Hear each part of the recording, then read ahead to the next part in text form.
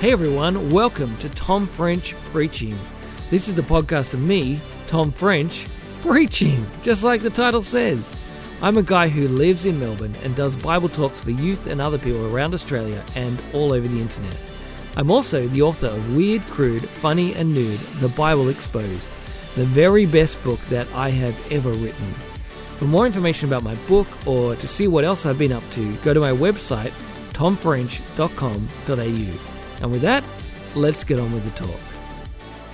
I'm not someone who gets angry very often. I'm a pretty relaxed guy, but there are a few things in the world that do upset me. One thing that upsets me a lot is speed bumps that are too small. And I don't know, you guys may not notice it as much because probably most of you are not drivers, but when you get to a speed bump, you get a nice size speed bump, you approach it and it's like up, or it's just boo, and it's nice kind of, you slow down for it, but then there are the ones that are really small and it's just like boo. And whenever I go over it, I get really angry, like, oh, put that there.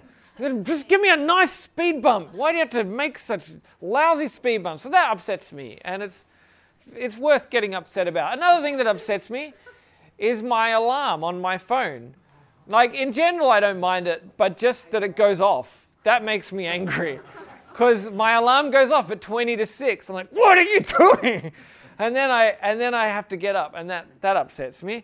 And here's the thing that upsets me the most, probably in almost the entire world, is the Netflix auto-playing trailers.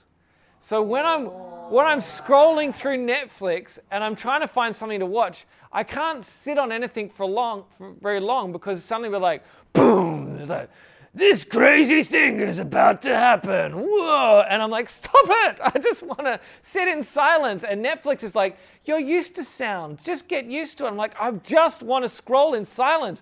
Stop shouting at me, Netflix. And it makes me, I'm like, and it just keeps doing it. I'm like, I'm going to write a letter. I'm going to write a letter to Netflix. I'm like, Netflix doesn't read letters. They're like, I'm going to tweet Netflix. I'm like, I don't tweet, but I will tweet Netflix. I'm like, Netflix, this is the worst. And then I'm like, but everyone's angry at Netflix, so I'll get them on Facebook as well. And then on Instagram, I'll go everywhere and tell them, get rid of your autoplay because it makes me angry. I just want to scroll in silence. Now, when you figure out what people are angry about, you can see what they care about. And as you can tell from the things I care about, I'm a very deep person. I care about very important things. Well, in today's passage, we see Paul, and he is angry. Paul is someone who was writing this letter to a church in a place called Galatia, which I think is in modern-day Turkey. And he's writing to them about some issues that have been going on in their church, because these guys have become Christians, like Jesus has come and died and risen again and gone into heaven, and then now they're Christians are figuring out how to live. And things have been going wrong in Galatia, and so Paul gets angry. There are some people who have been doing some things that he is angry about, and he's so angry about it, he calls them the agitators. If you look in verse 12, this is what he says. He says, as for those agitators, I wish they would go the whole way and emasculate themselves. Now, if you don't know what emasculation means, I looked it up on the internet, not on Google image search. I looked at on the dictionary, and what the dictionary said, it is the removal of the genitalia of a male. That's what it means. So what he's saying there, as for those agitators, I wish you would just cut off the sausage and potatoes. That's what he's saying. I wish you would go and junk your junk. He's a very angry man. Now, this is not the kind of stuff that we think should be written in the Bible. Like, chances are we're like, Paul, you're a holy man. You should not be talking about other men's dongs and what they can do with them. Like, we could feel like that's the wrong thing to do. But firstly, I think sometimes hold the people in the Bible up on a bit of a pedestal, and they're a pretty loose bunch of guys. Like, I mean, there could be that Mark, who wrote the Bible, maybe he was a streaker, maybe he wasn't, we don't know. We talked about that earlier today. We know that Peter, he cut off someone's ear, And then he led the church, which is a bit weird. Like if your minister was regularly cutting people's ears off, you'd be like, don't know if you should be the reverend. Anyway, but Peter, he led the church. And Paul, he was off, killing people before he became a Christian. And now he is angry and, telling people to, chop off their bits. That's kind of tame. So for some of the stuff he'd already done. But the thing is that Paul, in his anger, he's showing us what he cares about. So the question is, why is he angry like this? And what he's angry about is circumcision. Now, if you don't know what circumcision is, I will tell you what that is as well. Circumcision was a ritual that was performed, and still is performed, in Jewish families. When a baby boy was born, on the 8th day they would have a ceremony and they would dedicate him to God. And in the dedication, they would chop off just a little bit of skin on the end of his penis. And Paul was angry about that, which, as a man, I'm like, fair enough. Yeah, that's maybe worth getting angry about. Now, the reason why he was angry is because people had become Christians and started following Jesus. And some of these people were becoming Christians who were not originally Jewish. So they hadn't been circumcised. And so then these people came along and they were like, well, it's great that you're following Jesus. But to do this, to follow Jesus properly, what you're actually going to need is not just to follow Jesus, but also to obey the Jewish law. So you got to, make sure you eat the right foods and wear the right clothes and make sure that you also, if you're a man, that you get circumcised. And that would be a pretty tough thing to hear. Like if you had just become a Christian, you'd be like, yeah, I love Jesus. He saved me. And they were like, he did save you, but not all of you. There's a little bit that we've got to get rid of. And then you'd be like, oh no. I would get angry about that. If people came along and they were like, let's go, Tom. And I'd be like, no. I'd be like punching people and hitting them with chairs. Like this is not a good way to start my life following Jesus. Now, Paul is not just angry. He's not really, the whole issue is actually not about the little bits of skin getting cut off. That's not his main issue. His main issue is actually what the message is that is being sent. Because what they are saying is that if you are trusting in Jesus, but you're also trusting in these things that you do, like eating the right food or having a part of your body cut off, if you're doing these things, then you're trusting in Jesus plus this extra stuff, or you're not actually just trusting in Jesus.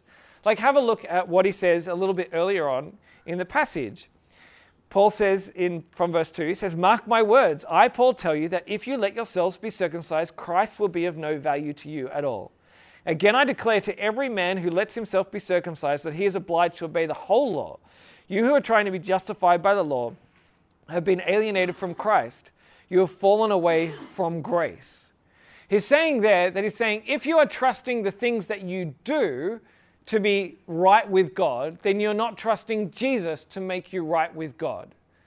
If you're trusting the things you do to be right with God, then you're not trusting Jesus to be right with God. That's what he's saying. So you've got to pick one or the other, the things you do or what Jesus has done. You can't try the two. Now that might seem a bit strange because it might be like, well, if you trust Jesus, but then you also, add in a few other things just to help along the way, how can that be a problem? If you hop in a car and we're going for a drive and you're like, yeah, look, I'll put on my seatbelt and trust the seatbelt, but also I'm going to wear a helmet. It's not going to be a problem. You'll look like a weirdo, but it's fine to wear a helmet. It doesn't make it any difference to your driving. But that's not what's going on here, because Jesus is not just a safety, ticket. It's not like you trust in Jesus to get you into heaven and that's it. It's not the way it works. Now, what happens with Jesus is we are in a relationship with Jesus. That if you're a follower of Jesus, then you trust him. You trust him as your brother and as your friend and as your Lord and as your Savior, and you trust him to be the one who saves you. That his death on the cross is what makes you right with God. So it would be more like if I was someone who said to my wife, I love you like the mountains, which I do say that to her. And if I tell her how much I love her, and I say, look, I want to do my best to be a great husband, and I love her, and she loves me, and I look after her, and I provide for her, and I make sure that I'm saying kind, encouraging things to her, and I make sure I'm there at her birthday, and I cheer her on when she does well in her other endeavors. Like, look, I'm doing my best to be a really good husband. I'm like, look, this is good, but also, I'm looking after my wife, but what I'll also do is I'll also have a girlfriend on the side. Because I love my wife and I'm doing very good to her, and so if I'm being good to her, then what does it matter if I have someone else on the side? Well, it matters a lot, because what you're doing with the person on the side dishonors the relationship. And so I would dishonor my wife if I had a girlfriend, which I don't, just to clarify. Part of that illustration was true, and part of it is not, the part where I have a girlfriend. All right, anyway, keep going. People are like, oh, he protests too much. I'm like, all right, anyway, let's keep going. I'll cut that out of the podcast. And what we're saying with Jesus, though, is you're saying, look, I'm trusting you, Jesus, but I'm also trusting in circumcision and obeying the law and stuff like that. And that's what Paul is angry about. Because it's got to be Jesus and only Jesus, or everything else. It's what you do or what Jesus has done that saves you. It cannot be both. And now we might be like, oh yeah, okay, that's very good, interesting historical information there. Thank you, Tom. But it doesn't really matter for us, right? Because we don't do this kind of thing. Except that I think that we do. Like, we're not having to deal with circumcision these days, which is great. Like, if you become a Christian, it's not like Mr. Odell is going to be like, great, well done for becoming a Christian. Let's grab the knife and go to the kitchen. Like, that's not going to happen, which is great. We're all thankful for that.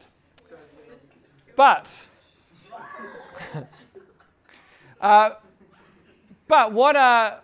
what we do is we do trust in Jesus plus other things to make us right with God. We do it when we look at other people. We look at other people and we're like, well, look, I know that they're meant to be a Christian, but have you seen who they are dating? Like, I'm pretty sure that you wouldn't date that person if you're actually a Christian. Or I know that they're meant to be a Christian, but do you know what church they go to? That church is not a proper church. Or I know that they're meant to be a Christian, but have you seen how rich they are? You cannot have that much money and also be a Christian. Or I know they're meant to be a Christian, but have you heard how much they swear? You cannot talk like that and also be a Christian. That we look at the way that other people behave and we say, I judge you on the things that you do. Because we're saying you're not saved by the things that you, like just trusting in Jesus, but you're also saved by the things that you do. And we also do that with ourselves. That we look at ourselves and we think that the way that God sees us changes depending on how we behave. We're saying God loves us because of the things that we do. And sometimes I look at myself and I'm like, wow, I'm the kind of guy that God should really love. I'm like, God, look at me. Sometimes I talk to people about Jesus. He's probably looking down on me right now going, well done, Tom, you're the best. Talking to young people about Jesus, yeah, I love you a lot, Tom. Good on ya. And then I'll be like, God, you know what? I also wrote a book. It's called Weird, Crude, Funny, and Nude. And he'd be like, yeah, Tom, good on ya. I love you, Tom. You're the best. And then I've recently applied for a job to work as a youth minister. And if I get it, woof, God's going to love me a whole lot. He'll be like, Tom, you're a youth minister. I love you. You're the best. So good. Like when I'm doing the things that that I think that God would like, I feel like God likes me. When I'm not sinning and when I'm doing good Christian things and when I'm reading my Bible regularly and I'm praying, I feel like God's looking down on me and going, what a great guy. I love you. Great. But then I do dodgy things and I don't love my wife the way that I should, or I don't treat my friends the way that I should, or my thoughts are not as pure as I want them to be, or whatever it is. As I do the wrong thing, then I feel like God looks at me and like, I'm not that impressed with you, Tom. I don't like you that much. And I feel like God doesn't love me because of the things that I do. And what I'm saying there is that the way God feels about me is based on what I do, that I win his love by my good things and I lose his love by my bad things. I'm saying I'm saved by me. And it's like what is happening here. They're saying you're saved by the things that you do. But that's not what the Bible tells us. That it's Jesus and only Jesus who saves us. And so when I'm doing really well, God loves me. But he loves me because of his son Jesus and what Jesus has done. When I'm reading my Bible and I'm praying and I'm going to church, God loves me, but he loves me because of what Jesus has done. But when I'm not reading my Bible and I'm not praying and I'm sinning and I'm rude to people and I'm grumpy and whatever I'm doing, God doesn't look down on me and be like, oh, I don't love you. He loves me still, the same amount, because of Jesus. Because when Jesus went to the cross, he took punishment for my sin. And he won a place for me in God's family so that I can now be a son of God. And that is what it means to be saved. It's not about the things you do. I don't add on Jesus plus going to church or reading my Bible or going to crew or not sinning. It's Jesus and only Jesus that saves me. And that's what we have to remember. And so my challenge to you is if you are someone who isn't a Christian, then you can relax and say, I don't need to live up to this great standard to impress God so that he will love me. You can say, I know that he will love me because of what Jesus has done. He's already shown his love for me and what Jesus has done. I talked before, earlier, when I said, while we were still sinners, Christ died for us. God knows how bad you are, and he still sent Jesus to die for you. In the same book, that's Romans, it also says, God demonstrates his own love for us in this. Before that, it's the same verse. Let me try that again. I know my Bible. So that whole verse is that while God demonstrates his own love for us in this, while we are still sinners, Christ died for us. Like he shows his love by sending Jesus. And so you don't have to rely on yourself. You can rely on Jesus. And if you are a Christian and you find yourself relying on the things that you do and trying to add in the things that you do or make up for the things that you've done wrong, then you can say, I don't need to stress about those things. All I need to do is trust in Jesus. And some of you might be worrying and be like, yeah, but does that mean that I can do whatever I want? Or shouldn't I continue to do good things? And yes, you should continue to do good things. But if you look at the passage, it says in verse 6 at the end, it says, the only thing that counts is faith expressing itself through love. And what that's saying is that the good things that we do, the reading our Bible and the praying and the being kind to people and loving our enemy and caring for the poor and all those things that we are called to do as Christians, all those things are things that we do as an expression of our faith in Jesus. Because Jesus loves us, then we go and love other people. And so we can go and do those things. So there's one part. And the next part, and this is the last thing I want to say, is that when we see Paul and we see that he is angry about people who are talking about circumcision and distracting people from trusting in Jesus, we see what he cares about. We see what he's passionate about. We see that for him, he is all about Jesus. He is the Jesus guy. He loves Jesus and he wants everyone to know and trust Jesus, and that's why he cares. And so the challenge for us, those of us who love and follow Jesus, is to make sure that we are people who are also passionate about what Jesus has done for us. That we are known as the people who are the Jesus people. Now, we can be known for all sorts of things. Like chances are your friends know you for different reasons. They might know you because of the sport that you play. They might know you because you're particularly talented at some, at an instrument, or that you're passionate about a TV show or books, or I don't know what your friends think of you, how they describe you. I've had lots of people describe me in different ways and know me for different ways.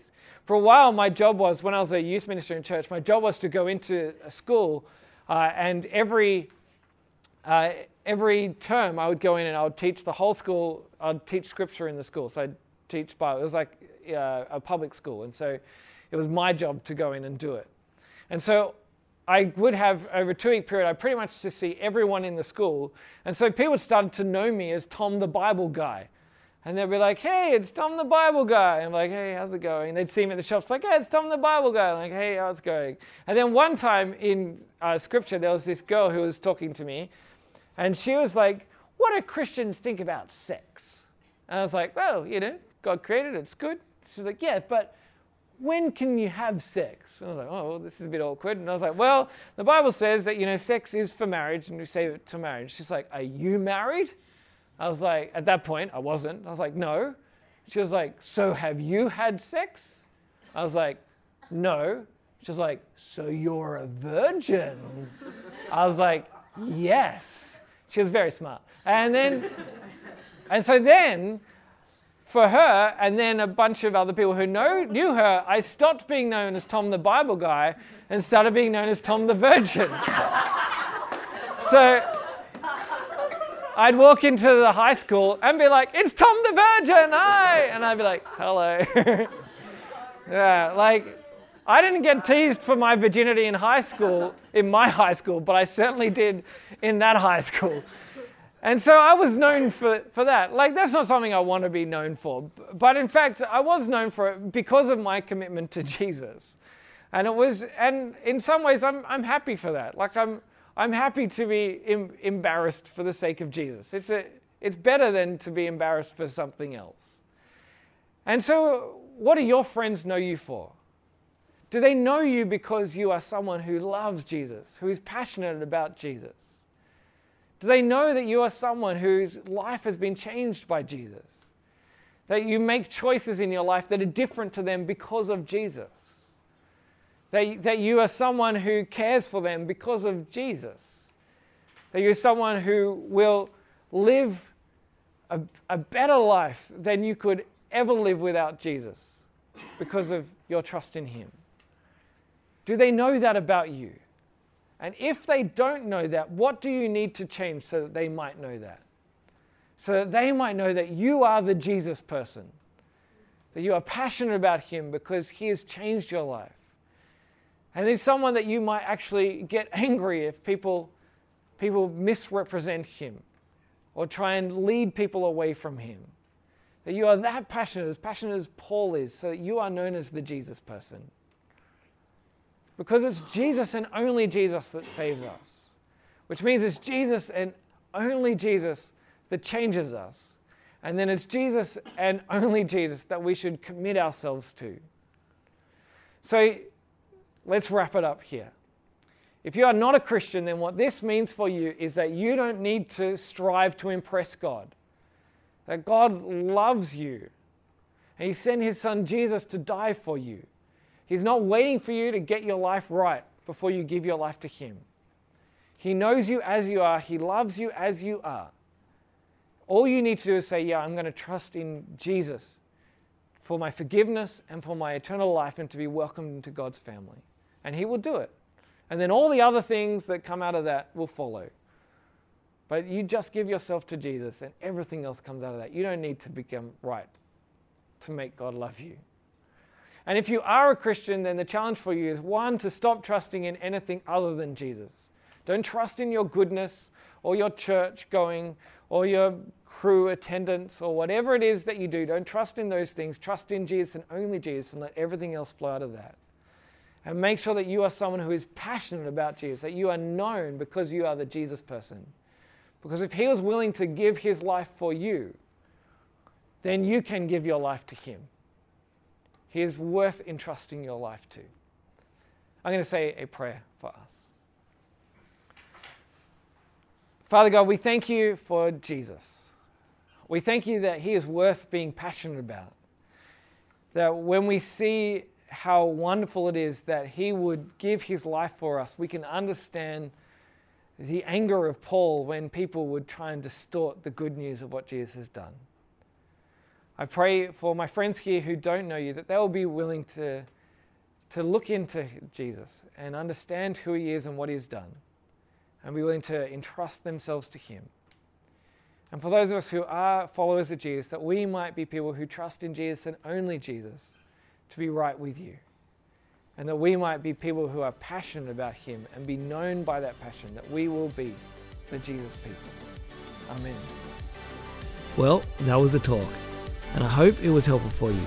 If you want more talks, or to read my blog, or order my book, or even to book me to speak, remember to go to tomfrench.com.au. It's my home on the internet.